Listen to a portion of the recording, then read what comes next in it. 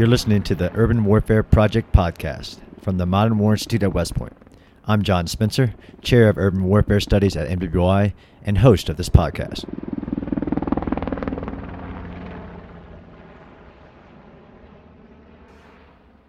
Hello, listeners. Just a quick note about today's show. This week marks the 1-week anniversary of the 2020 Nagorno-Karabakh War. What you're about to hear is the MWI editor interviewing me about a report that I co-authored about the Battle of Shusha. This week is also a week that I traveled to Shusha, where I'm recording this introduction, and walked the ground of the battle. Special thanks to my friend Rusuf at the ADA University and friends with Caliber AZ who made that possible. It was an amazing experience. Well, enjoy the show. John, thanks for agreeing to switch over to the other side of the table and giving me the chance to ask you some questions about the Battle of Shusha. Thanks, John. Happy to be back. It's such an honor to be on the other side. So you have studied very closely this particular battle from last year's Nagorno-Karabakh War. It's a battle that, honestly, a lot of people probably might not have heard of unless they were paying very close attention to the last year's Nagorno-Karabakh War. But it was kind of you make the case that it was a decisive battle. You wrote an article about it. It did really well. It got a lot of attention. It generated, I know, a lot of invitations for you to come on podcasts and like this and do some other media about it. But it also kind of kickstarted some interesting discussions about urban warfare in the future. Obviously, something that you were very engaged in and you think a lot about. So I asked you to come on so we could record an episode and do maybe a little bit deeper dive for listeners who have read the article. If you haven't, I highly encourage you to go read it, but kind of get into the weeds a little bit more on this particular battle.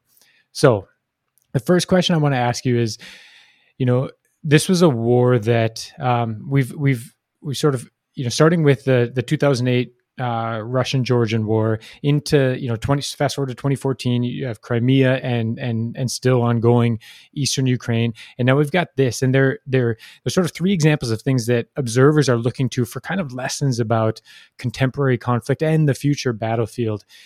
This one in particular seems to have generated kind of a ton of pretty sweeping and sometimes categorical sort of declarations about the future of war, about technology and autonomy and a wave of things. There have been people that said that, the age of armor is over. There have been other people that looked at it and say that this shows, that armor is more relevant than ever. So what was it that made you look at it and said, hey, actually, there are some urban lessons in this war that took place in a pretty sparsely populated mountainous area? Yeah. So actually my study of it, I'd actually seen I started to get interested when the kind of the first analysis of, hey, the tank isn't relevant. It's too vulnerable on a modern battlefield. And there's a lot of that being published as the war was unfolding. This is only a 2-month war, but man, did it generate a lot of discussions. So I had watched all that research going on, and I didn't want to weigh in because I just didn't have the information. I was very skeptical of the fact that armor isn't important in war.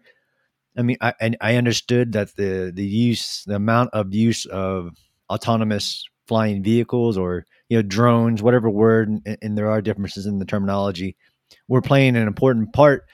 Whether it's you can't afford an air force, all this, as students of modern war, I was trying to keep a close eye on it. But it wasn't really until, us at the Modern War Institute were looking for places to do a contemporary battlefield assessment that we do in the summer, right? We go out in the summers, we take cadets out to recent conflicts. We've been to Georgia, we've been to Sri Lanka, I went to Mumbai. So we were thinking about going into Nagorno-Karabakh.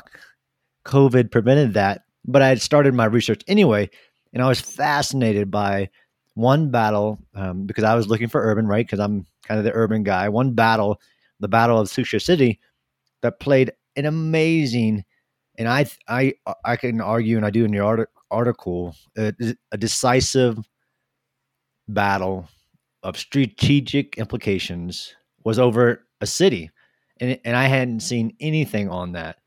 And I went digging. I found a lot, in our research, but I was amazed at the fact that hadn't been a part of the conversations that I had seen so much about. So, the article does a really good job, I think, of contextualizing the battle. It talks a lot about the history, a bit about the history of the region, a bit about the history of the city, sort of where it lies on this, fault line, for lack of a better term, between the Armenian community and the Azerbaijani community in the region. So, for listeners who are interested, I again recommend they go and check out the article. I don't want to necessarily get into too much of that. What I want to get into is sort of maybe jump into kind of the tactical level first. Shusha, as you've kind of described it, is in a lot of ways key terrain in this region. Can you explain why that's the case? Yeah. So this region of the world is another great example of what's going on globally, that cities are usually pop up just based on why people collect themselves into social organizations on specific pieces of terrain, because they're important. And if you can trace the history of a lot of cities back to ancient trade routes, and that was just a point of geography that became important to these trade routes, to the civilization around. Well, Shusha is that. So Shusha is this ancient city that actually sits at the real on a perch above the entire valley of the Nagorno-Karabakh region, and it has visibility over everything, to include the capital of this area, the city that's only 10 kilometers away. But it also sits at a key point of a road interjunction. So in Nagorno-Karabakh, there's a really important pass called the Lanchin Pass that connects the city of. It actually connects Armenia all the way into Nagorno-Karabakh. It's the only land pass to the main Armenia. And, through Azerbaijan, you have different routes to connect Azerbaijan to the region. So it sits along this major pass, which also includes a road. And some people kind of get the two confused, but the road and the pass lead to this city as of right now. Interesting, we can talk about later that they're part of the results of this war was to build a different road that bypasses the city. But right now, that city sits not only on a perch of key terrain above, right? And it sits there because it always has as a key point of terrain, and geography matters. Like, you're not going to go anywhere in that region unless you go through that city, or you can be seen by that city. So it is a key point node, you might say, connecting this vital and almost critical to the entire area line of supply, line of travel that you would get to. So control over lines of communication, not only really locally, but also into neighboring Armenia, and observation, as well as a point to, if you've got artillery pieces that you can place in, you can kind of reach out and touch a lot of places in the surrounding areas from this sort of high perch. Can you give kind of the lay of the land pre-conflict, second half of 2020? It was populated primarily by Armenians. Is that correct? Yeah, absolutely. So, when I started doing the research on the city, right? So you talk about the terrain and how it sits on this perch and is surrounded by 3 cliffs, which is amazing. And the picture you used for the article is really, I think, an awesome picture, because it shows how wooded and mountainous the area is around the city, but also how it sits on these kind of cliffs. But yeah, so for the actual human element of this, as soon as I started talking about the battle, everybody said, well, you can't talk about 2020 without talking about 1992, right? So in 1992, during the first Nagorno-Karabakh war, it was 90% Azerbaijan. Armenia in the battle took the city. Most of it was like 80% of it was destroyed during that battle. But fast forward to 2020, yeah, it's only populated by the Armenian population, just based on the war. And then what happened after the 1992 war in the reclaiming of the city by Armenia. So everybody, all the Azerbaijanis left, and, trying to really, in both reporting on this and also studying the city, it's really hard to get accurate numbers or accurate pictures, because we couldn't get in, and it's a highly contested region. So the amount of information that gets out, but yeah, so at the point of this battle, it's about 5,000, almost 100% Armenian people inside the city. And so the conflict kicks off in September 2020. At what point did Shusha kind of become a factor? Yeah, so if where you sit, most people, most of the reporting started with, like it should have, the Azerbaijan entry into Nagorno-Karabakh, right? So they moved into what's called this line of contact, as they call it, this, like many contested areas of the world. There's this point that's kind of almost a no man's zone that's heavily militarized that we consider a DMZ, or a line of contact. Uh, you can argue that Susha immediately became important, and that it was under artillery attack from different areas from the beginning, that they say. And again, the reporting is really hard, but pretty hard to refute a video of a blown up building with remnants of munitions around it. So it started to become important early on. I don't think, this is the argument that we kind of have to have on military strategy.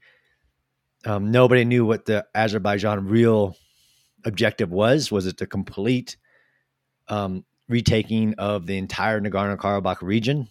So you could make an argument that you had to get to the capital city, which we can talk about. And in order to do that, you had to get through Susha, because you're not getting anywhere in that entire region unless you take that key piece of terrain, because of how important that we already talked about it was. So it was under artillery attack from as early on as the first week or two of the inject. It takes about a month, though, for Azerbaijani forces, as they violently move west from their Azerbaijan into Nagorno-Karabakh, and they start moving systematically.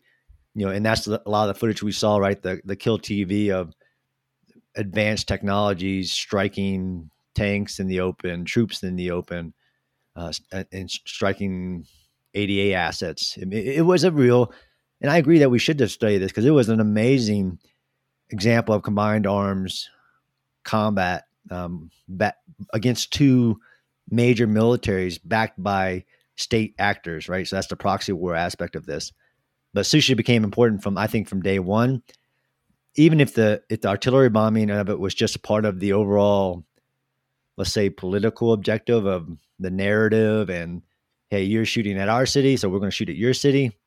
But we don't actually see the military maneuvers on the actual terrain onto it, which could have, I guess, been a surprise to, if you're the Armenian-backed government. It could have been a surprise that they're actually moving on the city.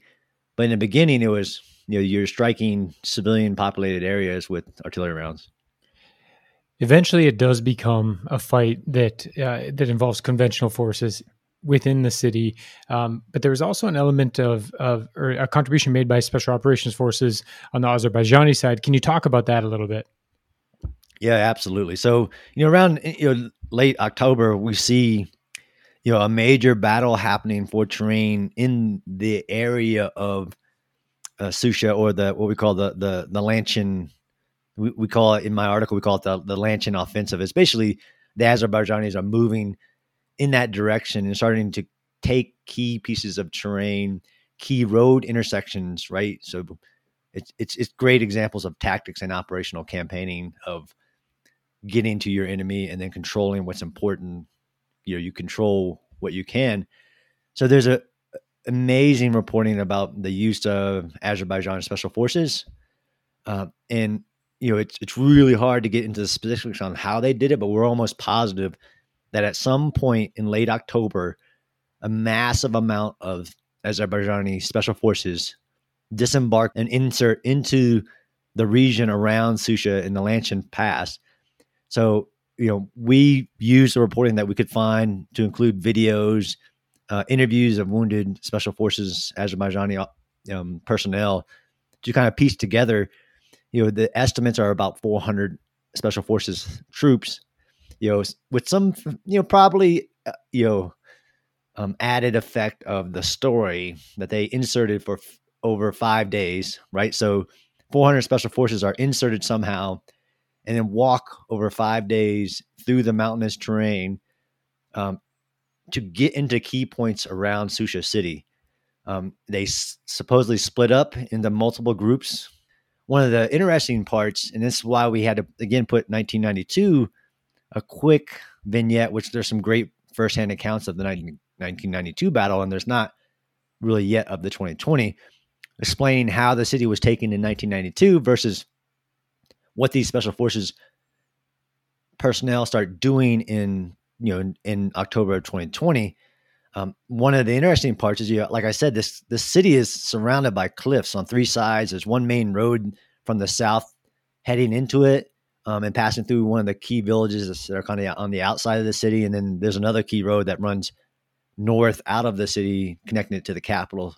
But then, this main road coming into the city, which is also, remember, the connection back to mainland Armenia. These cliffs that are around the city. So it's almost like, there are some pretty clear lines of avenues of approach into the city.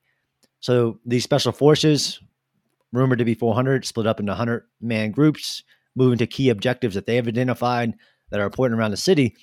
And the story, and I believe this story because it happened in 1992, is that they scaled the cliffs around the city in order to get into these key, let's say, blocking positions, ambush sites, things like that. They scale these cliffs, some of them did, which were left unguarded because somebody, and this is kind of historical, all the way back to the American Revolution, Stony Point, all these different battles, that somebody said, no, that's not possible. Nobody's gonna come that way, right? If you're building your city defense.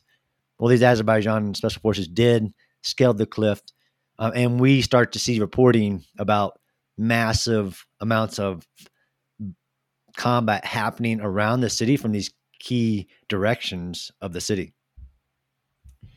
Yeah, which is striking that the defending force, institutional memories being what they are, maybe some of this was forgotten, but less than 3 decades before had taken that city in part by scaling the cliffs, and that they left them undefended. Hindsight is 2020, but it just seems like such an oversight, a tactical oversight that has strategic consequences, no doubt. So special forces had moved in, starting in October, late October, had moved in, probably scaled these cliffs, got into places where they could start to isolate the city. At what point do conventional forces then come into play in the battle? Yeah. So again, I recognize, the amount of information we had to access, but I agree, this war was different, right? So the amount of reporting from the ground happening from both sides, this is a major, we saw this during the Operation Inherent Resolve, right? The amount of people on both sides getting on Twitter and announcing what's happening was complex.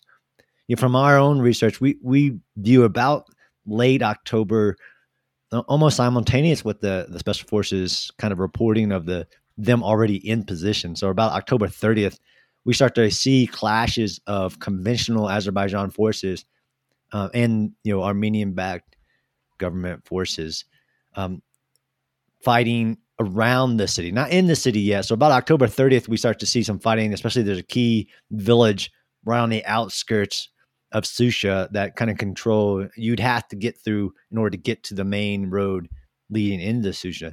About October 30th, we start to see that. We start to see increases in the amount of artillery barrages on positions within Susha, right? So, if there's a deception operations going on, which are, you break this apart, it's just, not saying it, all war is bad, but it is impressive to watch.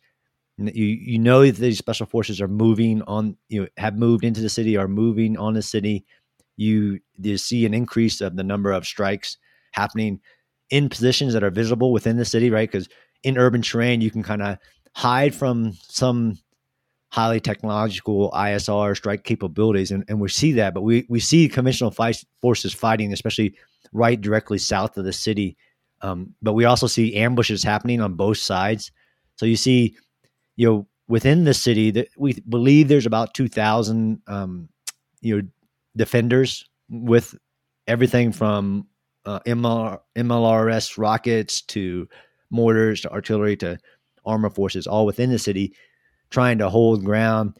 They're ambushing forces, so they moved forward to the city at some point as well. The defenders did, which, if you look at 1992, was the key moment of that battle. Was the kind of you can say deception maneuver or the tricking of the attacking Armenians to get the defenders to move out of the city, which is, tactics. It's great. So they attacked multiple villages around in 1992, and the defenders came out of the city and opened themselves up, which is, for me, it's an amazing study. So in 2020, you see the increase of striking sites inside the city. You see actual conventional forces starting to reach that southern village and moving up, mortars and rockets and everything closer. But then you also see those forces, the Azerbaijani forces, being heavily ambushed along the roads and passes that they have to go through to get to the city. So this is not, this wasn't an easy fight by any means. And actually, if you read the article, there's an absence of casualty figures on the price Azerbaijan paid in order to take the city, but just because the reporting is there's almost no reporting on that. But you see a very heavy fight to get to the city even before the close fight starts. And then at what point, so, just to kind of reset the time frame a little bit here, the war sort of kicks off in September. Late October, you see the presence of the Special Operations Forces. Then it's, I think, in the first week of November that the conventional forces get closer and closer to, I believe it's called Dashalti, the village just south of Shusha. And then at what point does the conventional fight inside the city proper begin? Yeah. So, like you said, that the first week of November, it's intense. The reporting's really confusing. But you do see this almost an anaconda closing off of the city. You see Azerbaijani sources fighting and winning key basically cutting off the Lanchin Pass. And you see the government of Armenia basically closing it to anybody moving. And there's some reporting of reporters being trapped inside Nagorno-Karabakh because they closed the pass, because it became, as you see the fighting happening, these fight for that key part of terrain. And you see this anaconda around the city starting to happen. That village falls. And it's almost like they're completely surrounded. They're completely cut off. There's even a river, the Hakkari River pass, that would have been I see this as the almost critical first step, was not only closing to the city and getting in position, but completely cutting it off from any support that could ever come to it. Not saying all hope was lost, but you see that basically lockdown from three main directions, every one of the key roads that make it into the city. And then it's about, I'd say, November 5th, we start to see some very heavily reporting, November 6th, of conventional forces in the city fighting it out. And there's a famous dude, I'm going to kill his name if I try to say it, but basically the highest level Armenian official assigned to help with to oversee the defense of the city on November 6th is reported leaving the city. And then that's when you see, especially the night of November 6th, very close fight, head-on-head fighting, tanks on dismounted. You see the special forces, not only that got in, but the dismounted forces. So it's kind of hard at this point to see who's doing what, with longer range anti-tank guided missiles, the hand carried ones, versus closer range RPG-7s, RPG-9s, things like that, starting to engage the armor forces that are inside. You see house to house fighting. You see Azerbaijan forces inside of buildings, while Azerbaijan armor is trying to clear the way forward as that infantry supporting armor. It's amazing the amount of forces that collapse once it's basically closed off, and then you see the close fight happening. And I pointed out there was some really good reporting that once the defenders really realize that they have been cut off completely and they're going to have to fight, the defenders can't even use some of their artillery and rocket capabilities because the enemy is so close now at this point. And it really gets down to street on street fighting. And I think one of the important things that I didn't see reported on in this overall aerial superiority that Azerbaijan had, air supremacy, the terms you want to use, was on about November 7th, right? So the close fight is happening. And on November 7th, fog rolls in, right?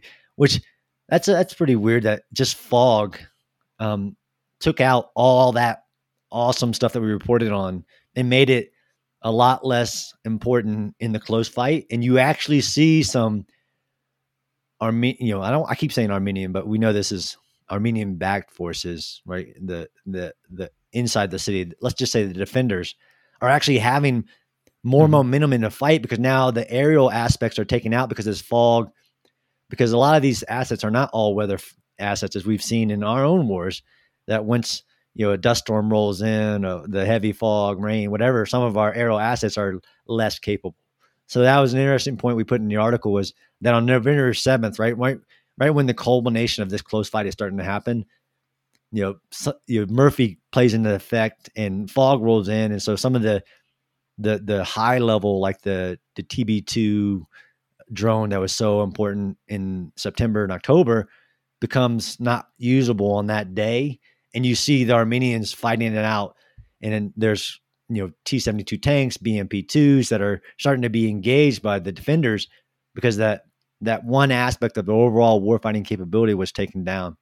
So about November 7th, you see that fog rolling in, but the close fight's happening, and there at one point, probably around the night of November 7th, you could say that the Azerbaijanis had taken enough of the city to say that they're more in control than the defenders were. So the reporting, this is when you start to hear, Azerbaijan saying the city is theirs, Armenia saying, no way, it's not. And it's confusing. And I think important to the overall study of the battle is that, around November 7th, right when this fight's happening, the defenders are being pushed back. And if you look at that picture of the actual city, how heavily wooded the outskirts of that city are, at one point, there was 3 major counterattacks launched by the Armenians against the Azerbaijan conventional and special operations forces that were fighting within the city. And these were not feeble attempts. These were major counterattacks. And I think the reporting was really important on this, is that even when you've gotten into the city and you had pretty much gained enough control to say that it's more yours than it was theirs, if those Azerbaijani forces that were within the city could not have repelled that counterattack, this battle would have went a different direction, and it wouldn't have been over in the amount of time it would have been. But then this gets to, and I talked about the lessons, it gets important, but so they were attacking, but then they had to defend against 3 major counterattacks that happened by the defenders, the Armenians launched against the people inside the city. They were able to repel those counterattacks, and both sides paid heavy, again, no casual reporting, heavy costs. But by the morning of November 8th, you see announcements that the city is in Azerbaijani control. You see the same day, of course, the Armenians say, no, it's not. But then on November 9th, the Azerbaijan president declares total victory over Susha. And the Armenians, and this is kind of, and why I say that this was a strategic battle, is that once the city fell and was fully in control of the Azerbaijan forces, Armenia basically surrendered, although we don't say that. And one of the reasons that I say that they did, was the only thing left in Nagorno-Karabakh was the capital city. So they had to surrender because once they lost that key terrain, which overlooks the capital city, right? It sits above the capital city. And this is why 1992, why the Armenians had to take the city, was because from Susha in 1992, Azerbaijan was launching rocket attacks into the capital city and was getting ready to, believed, let's say reportedly, moving forces into the region to make a move on the capital city, right? This is, and if you lose this capital, although there have been a couple times in history, right? Everybody throws Napoleon in Moscow at me. Like, if you take the capital, doesn't necessarily mean you win. In this war, under this context, once Susha fell, once that city fell, Armenia surrendered, because if not, they were within a day or two, if not less, of losing the capital city and basically losing the entire Nagorno-Karabakh region and the entire region being under Azerbaijan control. So on November 9th, they surrendered because Susha had fell. They surrendered, and not only did they surrender but they also signed an agreement, negotiated, and now there's Russian peacekeepers and there's Turkish peacekeepers on the ground, but they surrendered every piece of ground they lost in the entire 2-month war. So it's an amazing, I think, moment that one urban battle, despite all that was reported, became decisive, as in it led to victory, arguably, and brought the opposing force to the political table for negotiation, which is one term that we use in military strategy to say is a definition of victory, right? I mean, it's fascinating to me. Yeah, it's hard to argue. We can talk a lot about sort of centers of gravity, and the capital. A center of gravity only becomes a center of gravity if both sides essentially agree that it's worth fighting over, and the capital clearly was to them. But then by extension, because of Shusha's like strategic location, that became the sort of proxy center of gravity. Taking that effectively made the defense of the capital untenable, which meant that for all intents and purposes the war was over once the city was taken. I want to ask you though, before the battle, if we could sort of go back in time, we don't know the outcome or anything. Azerbaijan has certain advantages. They've got a defense budget, I think, something like 4 times as big as that of Armenia itself, and obviously, Armenia is in support to the self-proclaimed Republic of Artsakh is only one small portion of that. So, greater resources, arguably more highly trained special operations personnel, air supremacy or air superiority, certainly, possibly air supremacy because of the fleet of drones that they were able to fly. Azerbaijan has a lot of advantages, but the defenders of the city have a lot of advantages too. Terrain, they're sitting on a hilltop. I mean, we can look at wars throughout history and just see how many lives have been lost trying to take the top of a hill. It's not only a hill, it's a hill that has almost sheer cliffs on 3 sides. The defense typically there's built-in advantages. We can talk about 3-to-1 force ratios and things like that. There are built-in advantages, and they've got ready-made defensive structures because of all these buildings and everything in place. If you sort of in October, we're told, hey, we're going to drop you in and you're going to, command one of these sides. Which side would you say, hey, this one is better tactically or strategically better positioned to win the fight for this city, the defending force or the attacking force? That's a great question. And it's hard to do hindsight on this specific terrain.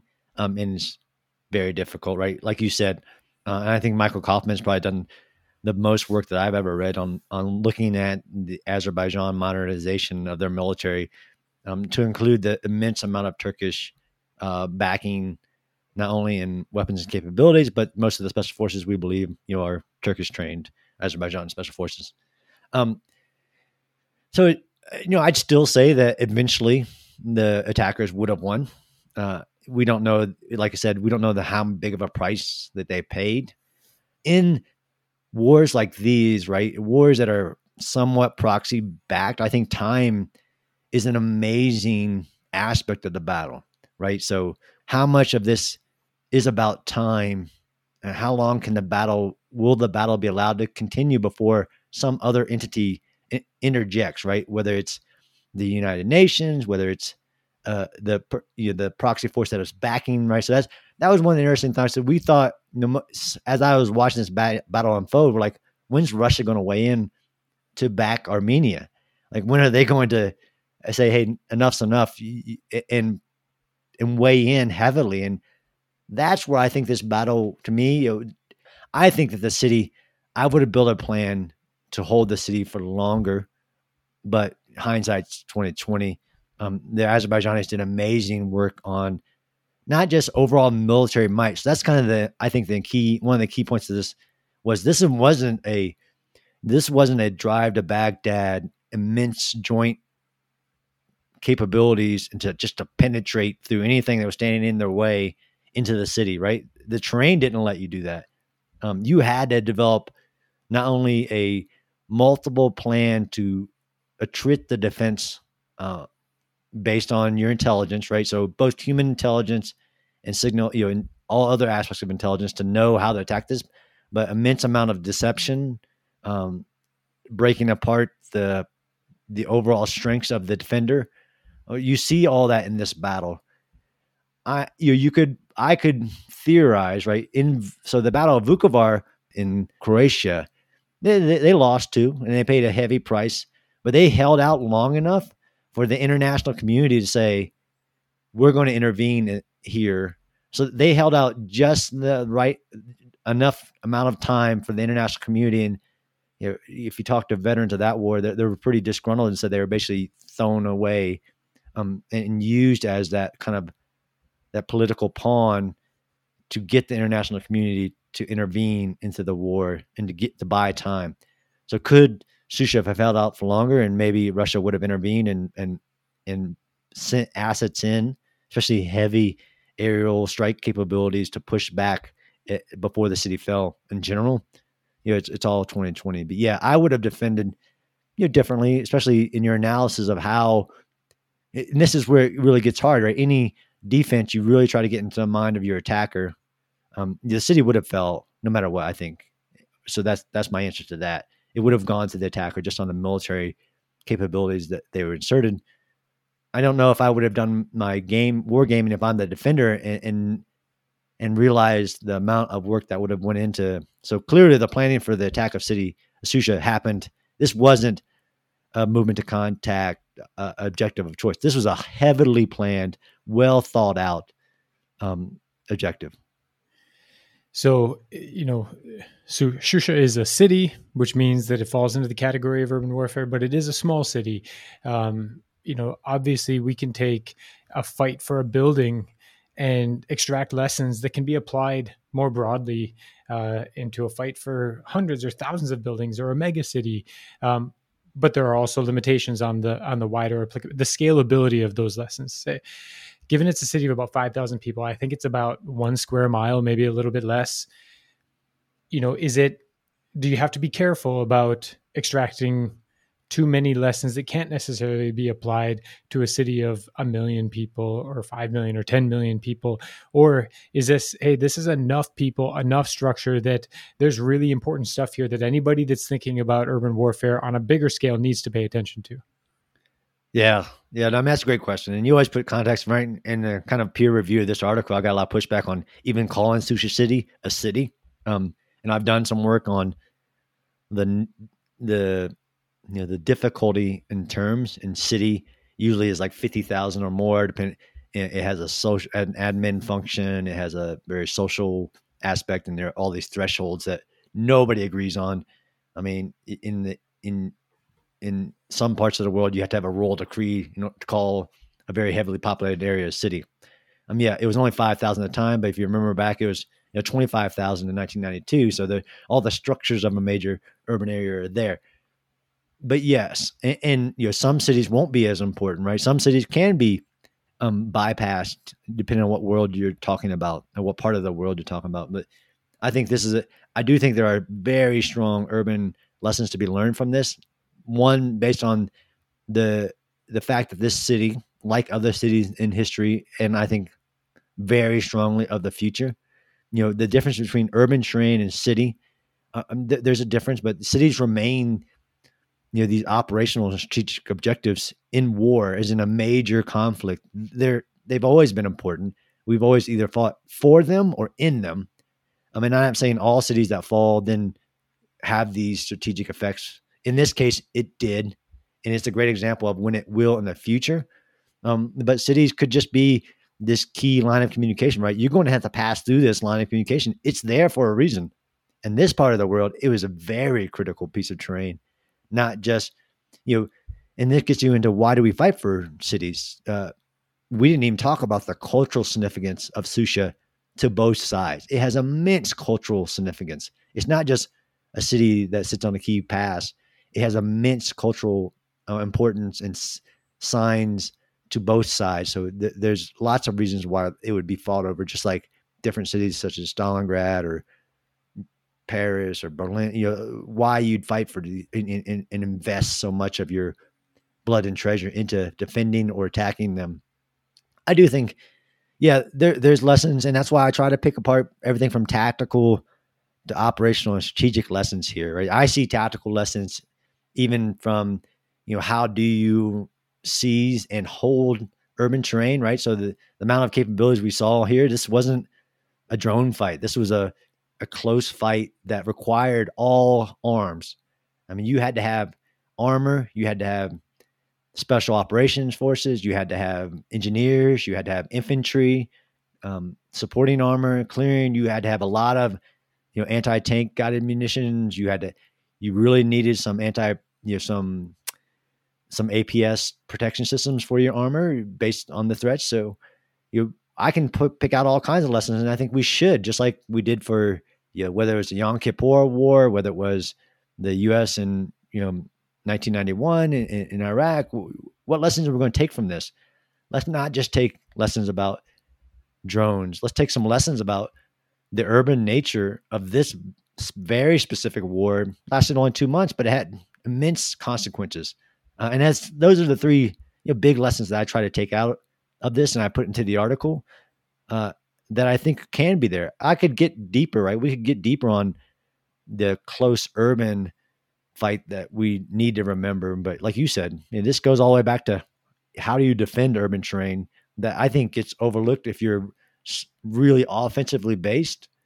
The tide of this war, like I talked about, the counterattacks, all that planning, how much are we investing, we being the international community, in defending urban terrain? Or do we see no urban terrain that's going to be that so important to us that we're going to have to defend and literally have strategic consequences? I think that's an excellent point to end on. The article's phenomenal. I mean, I'm true in all honesty for listeners. We only touched on a few kind of highlights of it and then did some deep dives into some of that stuff. So there's a lot more in here. If you haven't read it, go check it out. It has, I think, importantly served the function of getting people talking about one aspect of the conflict that, for a conflict that was getting, maybe even a disproportionate amount of attention, and people trying to learn from it and trying to find lessons in the way that it was conducted and its outcomes. This is one that hasn't gotten a lot of attention, but perhaps until recently, because your article and hopefully this discussion have been and will continue to generate some attention on a pretty important aspect of it. So, John, thanks very much for making some time to talk about the Battle of Shusha. Thanks, John. Always a pleasure.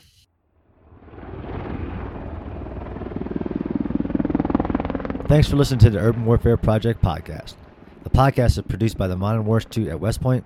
What you hear in each episode are the views of the participants and do not represent the positions of West Point, the Army, or the U.S. government. You can subscribe to the Urban Warfare Project podcast on Apple Podcasts, Stitcher, or your favorite podcast app. And be sure to check out MWI's other podcasts, as well as the new articles we're publishing every day on our website. Thanks again for listening.